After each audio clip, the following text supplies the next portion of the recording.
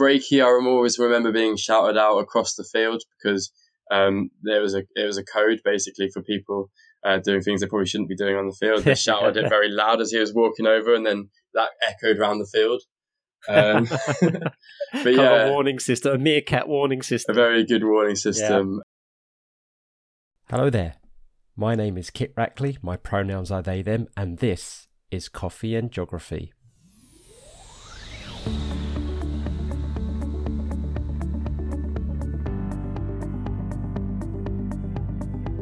The aim of the show is to get to know, explore and celebrate the diverse and intersectional range of people on this rock we call home and their love and passions of it.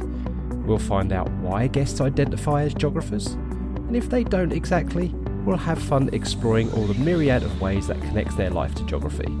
So, pour your favourite brew, get cosy and listen in. Oh, and don't forget to subscribe and follow us on Twitter at CoffeeJogPod. Off we go. Hello everybody, welcome to Coffee and Geography, and I'm joined with someone who I've got lots of connections to, not met that much, but actually very connected to, as you'll very much find out during the episode. And I'm joined by Niall Cole. Hello. Hello, good morning. I'm allowed to say that, yeah. Yeah, of course you're allowed to say. Yeah, absolutely. So yeah, it's 10 past 10, and to give a timestamp, everybody, because you're listening to this you'll be listening to this whenever you're listening to it, but earliest is probably November.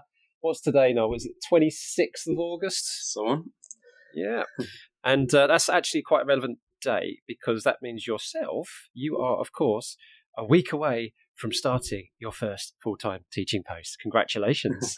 Thank you. Yeah, we'll wait and see how that one goes. I'm feeling ready. I mean, I'm at the point now, I think, where I'm kind of ready to get back into it, but I have absolutely no idea. Like, I mean, loads of people last year said to me that kind of they forgot how to teach when they got back after the summer holiday. So considering I only had 1 year of like training, I'm a bit worried about how those first few lessons are going to go, but excited at the same time just to get back into the flow of everything. And yeah, I remember that feeling. It's like a mixture of complete excitement, can't wait to see the kids again, and complete dread at the same time. Yeah, and I've got plenty of friends and teaching colleagues in the United States, for example, who are listening to this. I do not know, you folks, how you can have like 3 months break. For everybody who just didn't see Niall's face there, Niall's face was like, "What?" So, but yeah, it's like, because I don't know. I don't know where I stand with this. Some people argue it would be nicer to have more regular but shorter breaks. Some people would say no, I'd want an even bigger summer. I don't know where I go backwards and forwards with that. I don't know. What do you think, Noel? I mean, you haven't even started the career really. I don't know if you have an opinion. I've seen that recently. I've seen a lot of people on Edgy Twitter go like saying about like kind of more like separated breaks, maybe like 2 weeks breaks all the way through. And I don't really think I've got an opinion yet. It's nice to have like the kind of 4 weeks breaks like in the summer and kind of enjoy those summer months. But then at the same time, I feel like you do get quite run down, don't you? Like towards the end of half term. So it might be like nice to have a little bit longer there. But I feel like you never really know, do you, until you actually kind of get into it and try them both out. Absolutely. I'll tell you what, right, okay, actually, this is where like the ridiculous lag between recording and release is actually going to work in our favour, right? Because as you're listening to the first time, it'll be at least November, right? So here's a sweepstakes for everybody, right? No, do not say anything live on Twitter at the time, right? When did Niall Cole hit the wall? Was it A, just a couple of weeks into term? B, halfway for the half term, or it's not till November at the time? But anyway, yeah, I mean, I used to be so full of energy for the first week or two, and then boom, and then already I was looking. And I've seen some poor teachers on Twitter already saying, I haven't even started back yet, and I'm already looking forward to half term. But anyway, if you're not in the teacher profession, you're probably thinking, oh, here we go, teachers moaning again about it. But if you know, you know. If you don't, you don't. All right, just speak to teachers. Okay, so Noel was a trainee geography teacher and now going to be what we call an NQT, a newly qualified teacher, a keen sportsman that is interested in everything and has learned not yet to say no. Well, you'll learn very quickly, trust me. This means that you can find Noel find at many teaching events, particularly those of the Royal Geographical Society and the Geographical Association as a scholar. And presenting the Friday Late Show on Teachers Talk Radio. So hopefully, Noel, you're back on the air by the time everybody's listening to this. That'd be awesome. You also supervise the Duke and Edinburgh expeditions or angering drivers on the local roads. Oh, yeah, these Norfolk roads. Yeah, I think there's a lot of, like, because that was mainly about cycling, and I feel like you're really angry, like, at any sort of driver, and when I'm walking as well. But in Norfolk, there's I've forgotten what road it is. I think it might be the A11, but they do a time trial down the A11. And I think that really winds people up as well. But I always look at the cyclists and I'm just like, why would you want to cycle down that road? Like, cars just flying past you. So I tend to stick to the back roads and enjoy the views. As someone who used to cycle to work quite a lot, I really, really got quite anxious trying to go on those big roads, and I would stay on them as short as possible time as I possibly could. And for those of you folks who are not aware about the county of Norfolk, we don't have a motorway.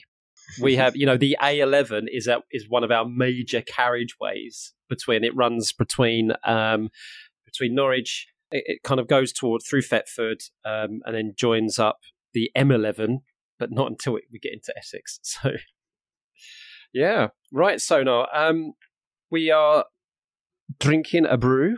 We are. What do you have with you today? So, it's a L'Or coffee. L'Or, yeah, classique. I think some people say they used to be Carte Noire, but I'm not too sure. And then, but it's from a coffee machine. So I thought, because obviously you talked a lot about where the coffees have come from. So Tassimo pods, I don't know if you've heard of them. So they're like kind of pod machines, and they do these like tea discs, they're called. So there's an interesting, because I know you're quite interested in going and looking at some of the sustainability. Because I'm waiting to find out myself still, but you can recycle them using TerraCycling, TerraCycle system. But I haven't looked too much into how kind of sustainable and stuff it is, so it might be interesting to check that one out. I love how now I'm getting to the point where I've talked to quite a few people. So I think you're what we on at the moment. I think you're my 20. I think this is 24, right? Oh. And the last person to mention TerraCycle actually was Dr. Jess Tipton, who was episode 16. So I'm starting to get this thing now where there's connections being made between guests, which is perfect, because this is one of the things that this podcast is aiming for, is that there's more that connects us, than we realise. So yeah, that's really cool, and that'll be something that's going to be great for the Coffee and Geography interactive map, which people can find on the website, and to see if they can investigate the sustainability. And I know that Niall, people like yourself and other geography teachers, keep an eye on that map, might be able to use it as a learning resource. So definitely will. Yeah. Right, your location then. So we're probably going to talk a bit about this, because we've both got big connections to where you're from, and that is the South Norfolk area. And in fact, you were born and raised in the catchment area of the school I taught at for 13 years. So in South Norfolk, but you're going to be moving away at some point. How much of a South Norfolk lad are you? I mean, how much does it form your identity? I love it. I love everything that I can do. I mean, I always talk about how it's kind of pretty impressive how I'm literally 10 minutes drive from Norwich city centre, and you get everything there that you kind of want of city life and urban life, and all of the kind of unique history that's gone into the city, whilst also being right on the Broads. So there's such a lucky balance, which I don't think you probably get in many other places. So I will miss that side of it. But I was thinking it's interesting with place, because I always associate place with the people and kind of that I meet in those areas rather than necessarily the area itself. So I've never felt too attached to one specific place. I more kind of tend to float around wherever I want to go and see the people that I want to see. So I definitely associate myself as a South Norfolk boy, but I like to just take in everywhere I go really and see how it is when I get there. You did your teacher training, your PGCE course at the University of East Anglia, which is how we met. And I'm just wondering, because you've got quite a few, majority of people on that cohort would have been people who have come from other parts of the country. So did you ever get into a conversation with those other folks about, why is it you decided to do your PGC local? Why you do what everybody else does and kind of go somewhere else and do it? I mean... Yeah, I think it's an interesting year as well, because I think obviously with kind of COVID and pandemic, probably everyone comes up with that at some point and mentions how that's impacted things. But I think there's a real mixture this year of people that were from Norfolk or different areas of Norfolk, and then people that had moved. And actually a lot of people were quite surprised about the people that had moved to Norfolk to do a PGCE, because in this year it was harder to meet people on your course. People didn't, everything was online pretty much. I think I had a week worth of in kind of uni days, and then everything on placements were obviously in Wow, person. yeah. But obviously the session that you did with us was online, and everything else was kind of the same. So it was quite hard to go and meet people, and we didn't really kind of go and see each other on the cohort. But when we got into conversations about it, and it's quite funny, and it's quite funny the perceptions that some of them formed, I'd say, of Norfolk. So like some of them because we would often go for like maybe countryside walks. That's one of the things that you could still go and do for large parts of it. And we'd go to really like kind of really nice places like Burnham, Overy, Staithe, and like kind of, so their perception of Norfolk was kind of like this posh Norfolk, kind of like Land Rovers, Barber jackets, that sort of kind of Norfolk. And they're like, oh, I really like the Norfolk lifestyle, and it's slow. And that's not necessarily how I think a lot of people from Norfolk would assume or would kind of call their like describe their lifestyle. But I also think Norfolk is such a diverse place in terms of like wherever you go, that you've got so many different kind of, I wouldn't say cultures, but just different ways of life and different activities and stuff that people tend to do there. And Norwich itself is very different, even if you go then 15 minutes outside of Norwich, like what you would expect. So it was interesting to get their kind of opinions of the area when they had only kind of been able to see very small like segments of it. But yeah, it was interesting. Yeah, and when I taught at the high school right near where you live, it was, what was really interesting to me is that it was a microcosm, of course, of the area. It was very, very white. It wasn't very diverse in terms of race in that respect, but it was exceptionally diverse, as you just said, with regards to the different ways of life that each of these students had. So even though, we only had, I think it was only like 2% of the students were non-white, which is generally reflective of the area. But even within those, you still had quite stark differences. And the catchment area of the school actually expanded while I was there to include, and you'll recognise these names, and I'll describe what they are for other people, but to include places like Lakenham, in Norwich, which for everybody who don't know, that's an inner city part of Norwich, which is one of the more deprived parts of Norwich in some respects. But then you've got, and then you go out to the opposite end to where you are, in the Rockland area, which is very rural, a mixture of people who have very strong rural backgrounds, a couple of areas which have got rural poverty, but very, very affluent rural areas as well. And it was just, and even the mixture, the diversity in between the rural folk was just incredible to me. So I tried to play on that diversity as much as I possibly could. And we don't want to be homogenizing people, even on that respect. So yeah, that's really, really interesting. And you mentioned, I wonder if you know this fact then. So the other really cool thing about that area is it is one of the highest points in the county. In fact, the second highest point in the county. Did you know that? No, not certainly still trying to work out whereabouts based on my knowledge of the area where that would be. Think of what kind of infrastructure likes tallest bits. You have got, there is the telephone poles, the telegraph poles, isn't there? The telephone towers. Yep. They're the ones. That is the second highest point in Norfolk, that is. So, and the first highest point is Cromer Ridge, of course, the peak of Cromer Ridge. So here you go, but you're going to laugh at this, right? All right, no, just because you're a geography teacher doesn't mean you know this off the fact, but have a guess. How high do you reckon the base of those poles are? The base, let's go like 85 meters. Oh, you're so close. Yeah, it more or less is. Yep. Right. So there you go. Which for everybody, this is the second highest point in Norfolk, right? That is only about 260 feet above sea level, right? And the school where I taught at is 75 meters above sea level, so about 250 feet. So yeah, that's but dispel this myth for us, because everybody thinks Norfolk totally flat. So, but you've cycled around Norfolk. Yeah. You're shaking your head. You cycled around Norfolk. So tell us, what is it in reality? Oh, I always say this. It's very undulating. Like, it's very up and down. And like on any of my cycle routes, there's quite a few hills. They're all short, but like there's no flat hardly at all. There's one part where I'm literally cycling along a road, like in a valley, along the river, and that is flat. But then anywhere outside of it, you are going up a hill. Like, they're very short, but they're very up and down. You never really get much of a break, and particularly, North Norfolk's even, I'd say, more kind of undulating. But and Gas Hill in Norwich. Gas Hill, Norwich. Anyone that's been in and around Norwich and does some running or cycling or wants a bit of a challenge knows Gas Hill. So there are some hills. It's not completely flat. Yeah. And shout out to one of my ex-students who went to that high school, Johanna, who in episode 18 talked about the Gas Hill gasp. So, yeah, and I used to live at the top of Gas Hill, so I did the gasp voluntarily sometimes getting back home from work when I was much, much fitter. But yeah, you talked about North Norfolk, of course, and that's where the glacial terminal moraine of Cromer Ridge is located, and that is the highest point in Norfolk, standing at around 100 metres above sea level, 330 feet. So yeah, just because we're low-lying, everybody, doesn't mean it's not, and Noel used the perfect word, undulating, because I've cycled, and you can get, right, that's brilliant. So you're going to be moving away now. To not too far away in as the crow flies, I guess, but you're going to Hertfordshire because you're going to be starting in a school in Broxbourne. So congratulations on that.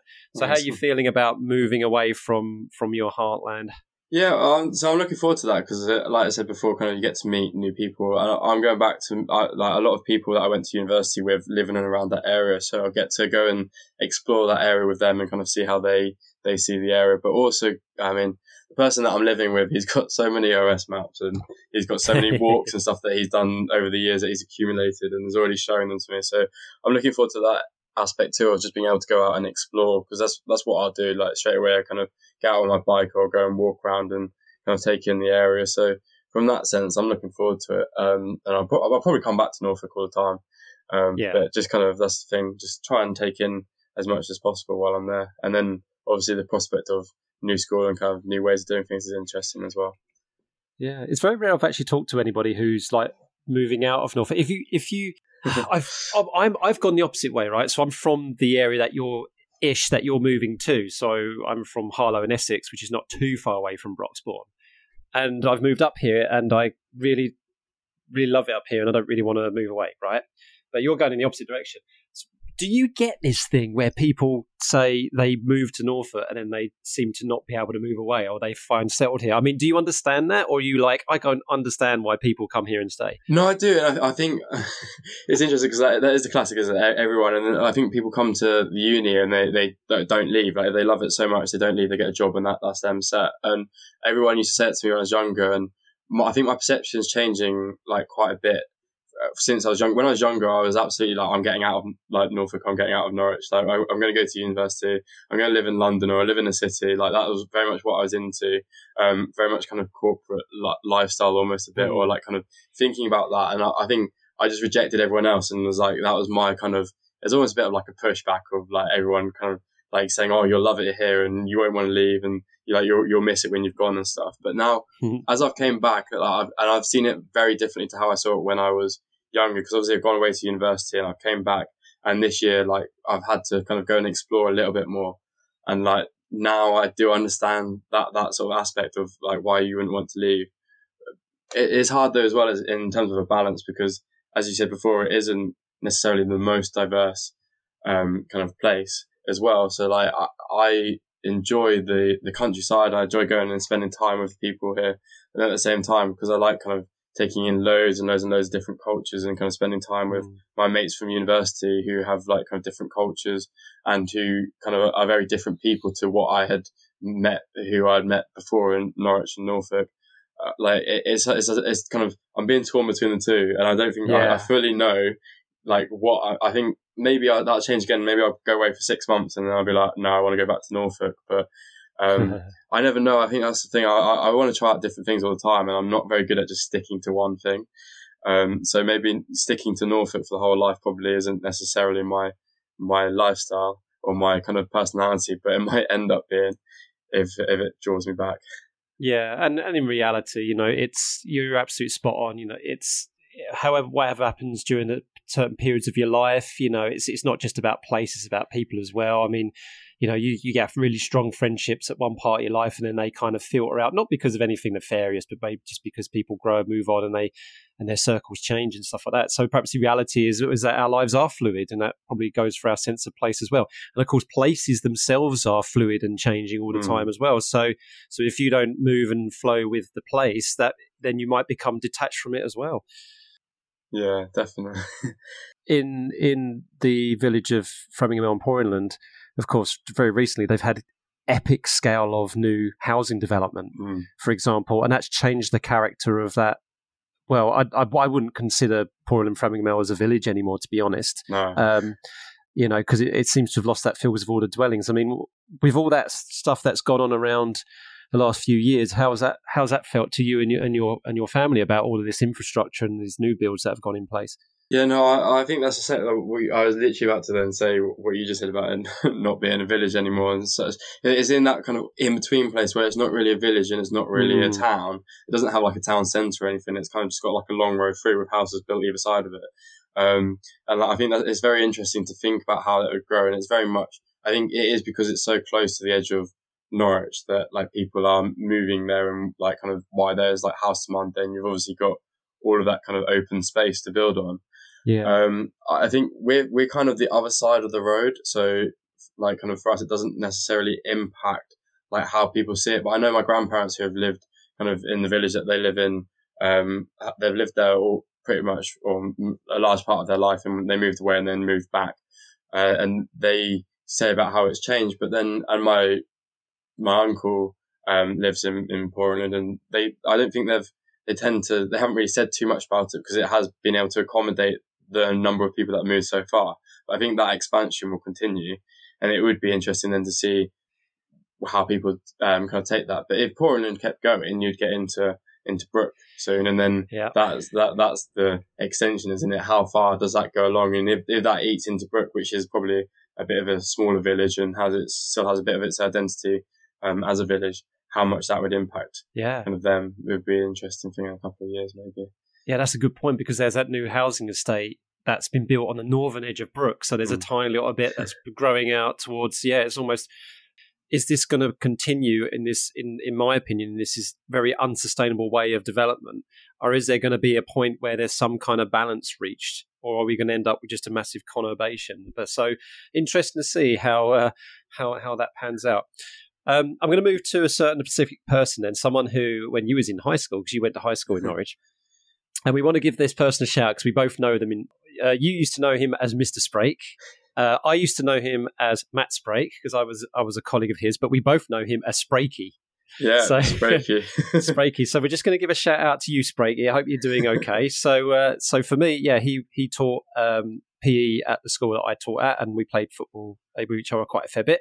So, but you experienced him as from a student's point of view. So go on, without embarrassing him too much, dish the dirt. Go on then. No, well, it's interesting. He started off when I first started in high school. He was my head of house. So, and that was how I kind of perceived him. He was one of the first people that kind of welcomed us in and everything. And then he grew with us all the way through football. I mean, there's a few different stories I could tell. I remember quite a few of them. I mean, there's one in year 8 when I was playing football after school, and I remember very vividly.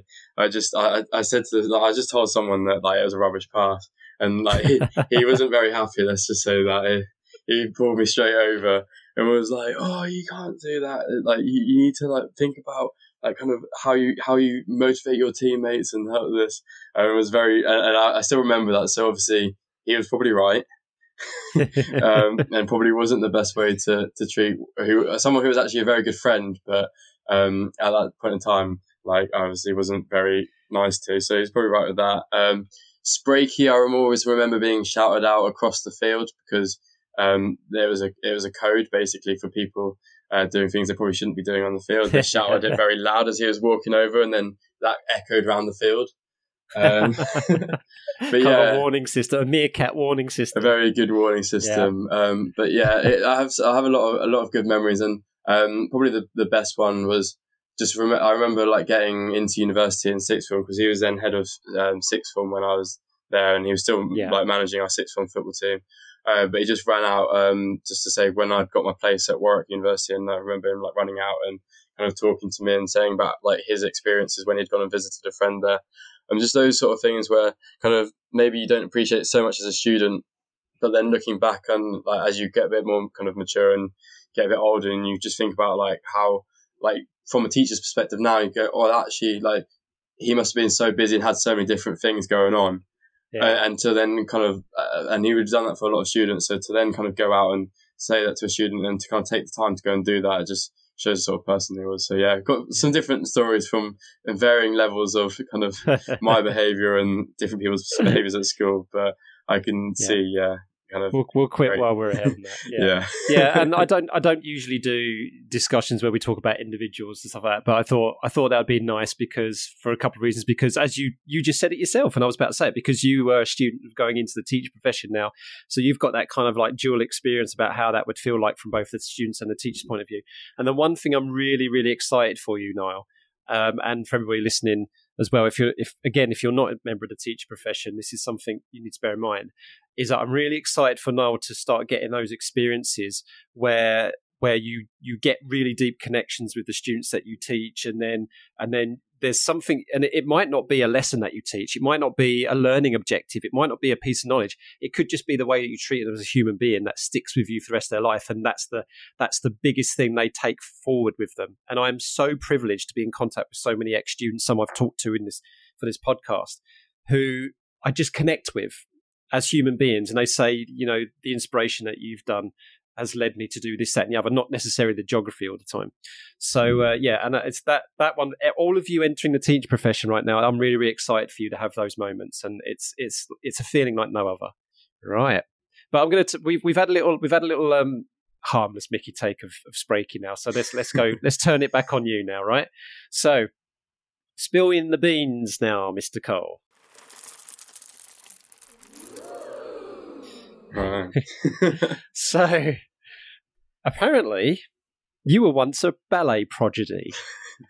So you didn't elaborate on that. So now's your chance to elaborate. So come on, then, spill the beans. No, I don't really know why I put that one in there either. To be honest, like I'm thinking back now, like why did I put that one in there? I thought maybe one of my family told me to put it in there. I reserve it for certain times. I mean, I've got quite a lot of photos of me doing ballet, and I remember. There was like in high school, quite a few girls kept coming up to me and laughing one day, and I was like, "Why are you laughing?" And then like they'd actually, what it was, they'd like one of the people that was in high school, I didn't even know they had been in the same ballet production that I was in, and so they'd all on one of their sleepovers had gone and watched the ballet production that I had turned out to be in. I was like the lead, and like it was a really weird dance. Now I'm thinking back onto it, but I was the only male dancer. So, like, basically what it was is all of the kind of young girls were, like, flowers, and they did their performance, and I was the farmer, and I had to go around, like, kind of, like, watering and doing different things. But, yeah, so I did ballet until I think I was about 9, I think, and then I played football instead. But I can't remember really any of the stuff that I did or any of the moves. I did gymnastics as well at the same time. And then I kind of just went, actually, I want to play football, and got into football. But yeah, I can't remember any of it. People said, yeah, you're actually quite good at ballet. Apparently the ballet instructor told my mum that she had to take me to a better ballet school because they couldn't take me any further.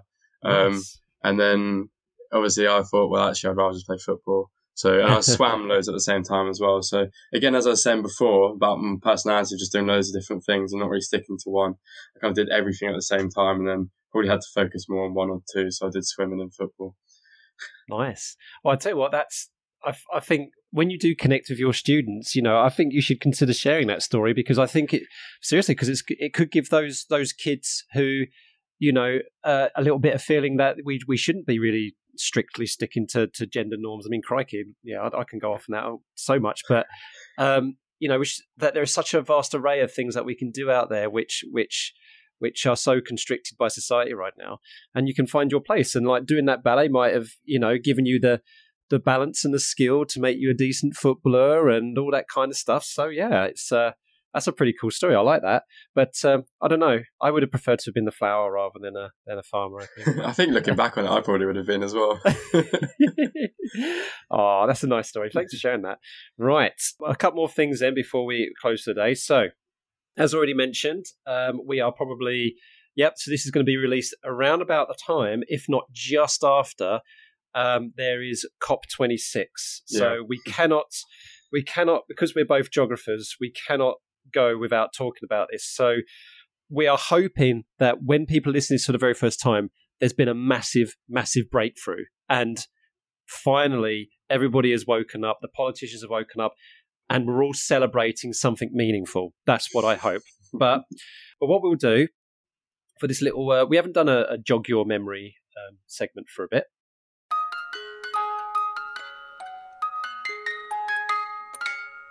So jog your memory is when we look at a geographical, historical event, and then we try and guess when it took place. So, of course, COP26 is based on, it's called the Conference of Parties, where loads of different politicians, stakeholders, scientists get together and they try and bash out the way forward to deal with environmental issues. And, of course, the big one at the moment being the climate crisis. And a big part of that is the Intergovernmental Panel on Climate Change, the IPCC, who are a collection of scientists and researchers who basically gather the existing research. So they don't do new research, they gather the existing research and they voluntarily, without pay, gather it all together, assess it, synthesize it, analyze it, and put it out as a great big massive report.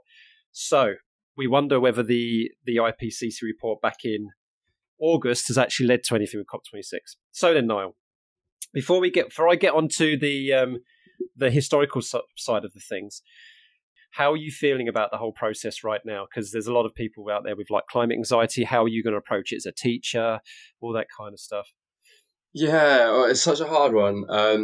Like for me, in terms of kind of like, let's not get too political, but obviously my degree is in politics. But I'm hoping it's the latter, or the one that you said, where actually everything turns out that we've got a kind of, suddenly everything's good, everyone's realised, everyone's woken up, and there's a whole new policy that's going to be. So we can hope for that, and I'm obviously hoping for that, but I won't necessarily hold out for it. But in terms of like teaching approach, I find it hard for me. I've always been such a pragmatic person, which I think now I'm trying to lose a little bit, because I think that pragmatic is sometimes a bit of kind of not necessarily staying in touch with absolutely everything that you kind of feel and kind of experience. But I don't get climate anxiety as such, but I think there is a lot of things where I mean, some of probably the best like example is when you just see how we are freely able just to, you look at some of the photos over the summer and just how people leave places. And I mean, I'll always go around if I'm in a place and I've seen that like everyone's just left their rubbish, and then I'll always kind of try and pick as much up of it as I possibly can. But I think like the fact that we're in a position where people do that and they don't think that's horrible, that gives me a bit of anxiety for kind of maybe human society. Yeah.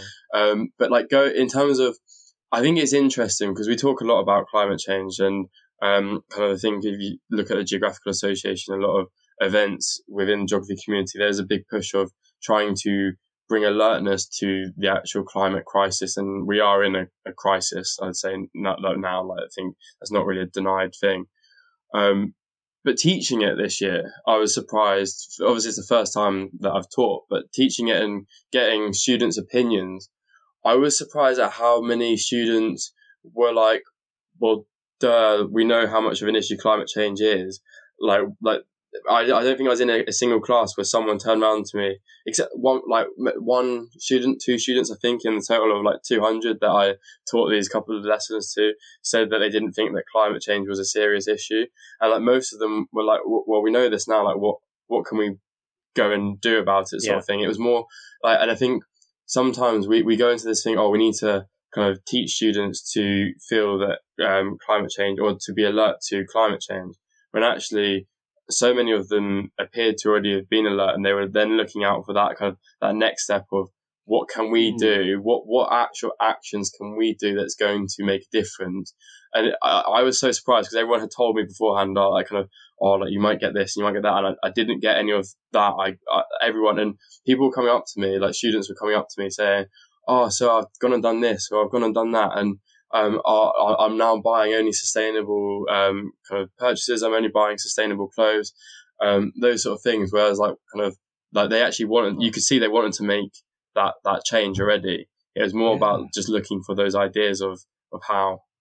That was quite a awakening call for me, I think. Yeah, and kids, we don't give young people enough credit. I think Well, I know that most teachers do, but I think in society in general don't give young people enough credit, and they do seem to be 1 or 2 steps ahead of the adults with this. So while we're all bickering, and I wouldn't say bickering and arguing, a lot of us are moving in the same direction. But while the education sector is debating, shall we say, about how we're going to be teaching about the climate change issue, the kids are already saying, forget all that. We want to know what we want to do. We want what we want to do about it, and how we can hold adults to account about it. So they're already kind of thinking the next step ahead of it in front of us, which I think is a fantastic point you've made there. And you're quite active on Twitter, as you already mentioned. And there's so many different groups that people can follow, and not just if you're a teacher, but you've got Teachers for Climate Action, you've got Radical Geographer Paul, you've got Dr. Jess Tipton, you've got Global Action Plan, Transform Our World. You've got Clover Hogan and Force of Nature. You've got the UK Sustainable Schools Network. So there are so many out there that can support teachers. This kind of leads DEC, and of course the GA and all the stuff we've done there. So it's we really do need to move forward in that. Right. Okay. So let's go to the thing then. So the timeline, we'll work backwards with the timeline, right? So we know that COP26, hopefully, we're all celebrating a major step forward today. Hopefully. Okay, so in 2018 was the IPCC special report on why 1.5 degree of warming was important. Okay, let's go back. The Paris Agreement, which was apparently meant to be a breakthrough, which has turned out to be hot air, I guess, excusing the pun. Do you remember what year that was? So this is pretty recent. 2015, wasn't it? Yeah, correct. 2015, right. Okay, so let's go back a little bit further then. So we've got, because the IPCC's 5th report was released just a couple of years before that. Right, okay. When did the Kyoto Protocol get adopted? So this was the first time that at a COP, they decided that there was going to be a greenhouse gas reduction treaty. When was that? Now, because of your age, we're now starting to get into... I think that was before I was born. It's definitely late 90s. Well done, yeah. In the right area. And it was definitely before I was born. So, was it 97? Oh, 97? spot on. Right. Yeah, and my God, I can't believe you just said before I was born. Right, now the only hint I'll give you then, the earliest date we're going to go for was I was still alive. You were definitely not born at this point. So when do you think have a guess, when was the IPCC first formed, when they were first established? So this was when the World Meteorological Organization and the United Nations Environmental Programme got together and they decided to form the IPCC. So what year was that? Is that in the 80s or is it? Yeah. Let's go. You're going to age me now. Yeah, that's why I've got to be careful. Let's go 85. Okay, that's not a bad guess. Okay, 1988. 88, okay. 1988. So 88, yeah, so I was 6 years old then. So, yeah, and that's how long this issue has been going. There's been enough scientific evidence out there. In fact, in 1988, the key moment, and I think you can actually maybe be able to find the speech on YouTube, but NASA scientist James Hansen actually testified to the US Senate that man-made global warming was a problem, and it's now becoming a visible problem, right? And at the same time, that was the year that the IPCC was formed. So back in the late 80s, the ball was already starting to roll about how they would deal with this problem. And of course, we know we can deal with this because there was another famous protocol, the Montreal Protocol in 1991, that dealt with the chlorofluorocarbons, is it? Spot on. Yeah. The whole, and to try and reverse the damage to the ozone layer. So there's precedent for this to be done. So we can do it, everybody. Right. Okay. So let's finish off with something loads of fun now. So what we're going to do is that we like to link all of our guests together by saying about how we are all geographers, right? So this is where you have a word and you've got 30 seconds to link it to geography or geographical processes or whatever, however you so wish.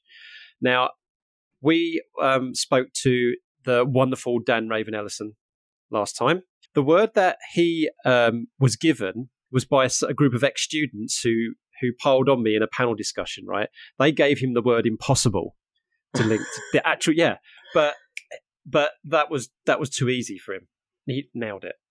So while they went a bit abstract with him, they've gone a bit. Dan's gone a bit nuanced with you, Niall. Okay. Right?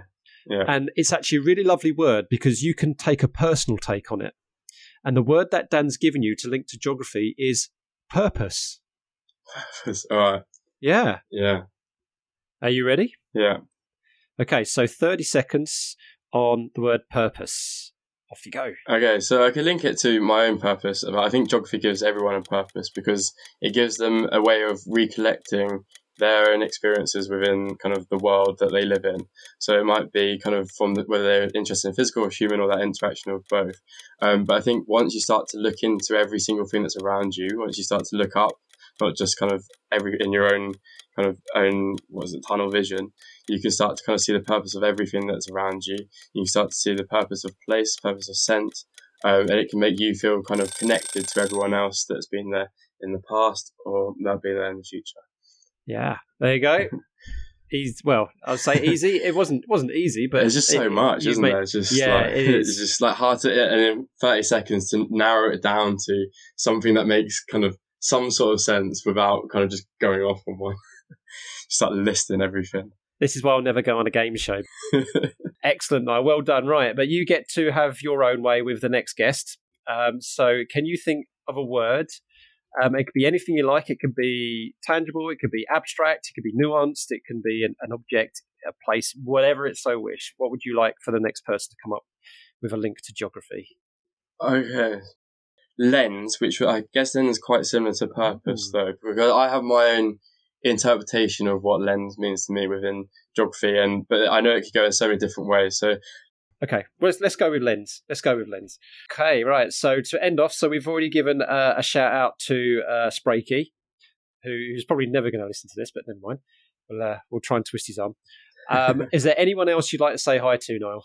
If I was on any other podcast, Kit, I'd probably mention your name, but obviously I am on your podcast, so that might not work. But my two mentors probably for the kind of the last year, so Melanie Winnie and James Thompson, really, really helpful for me. And then Helen Edmondson as the PGC tutor at UEA.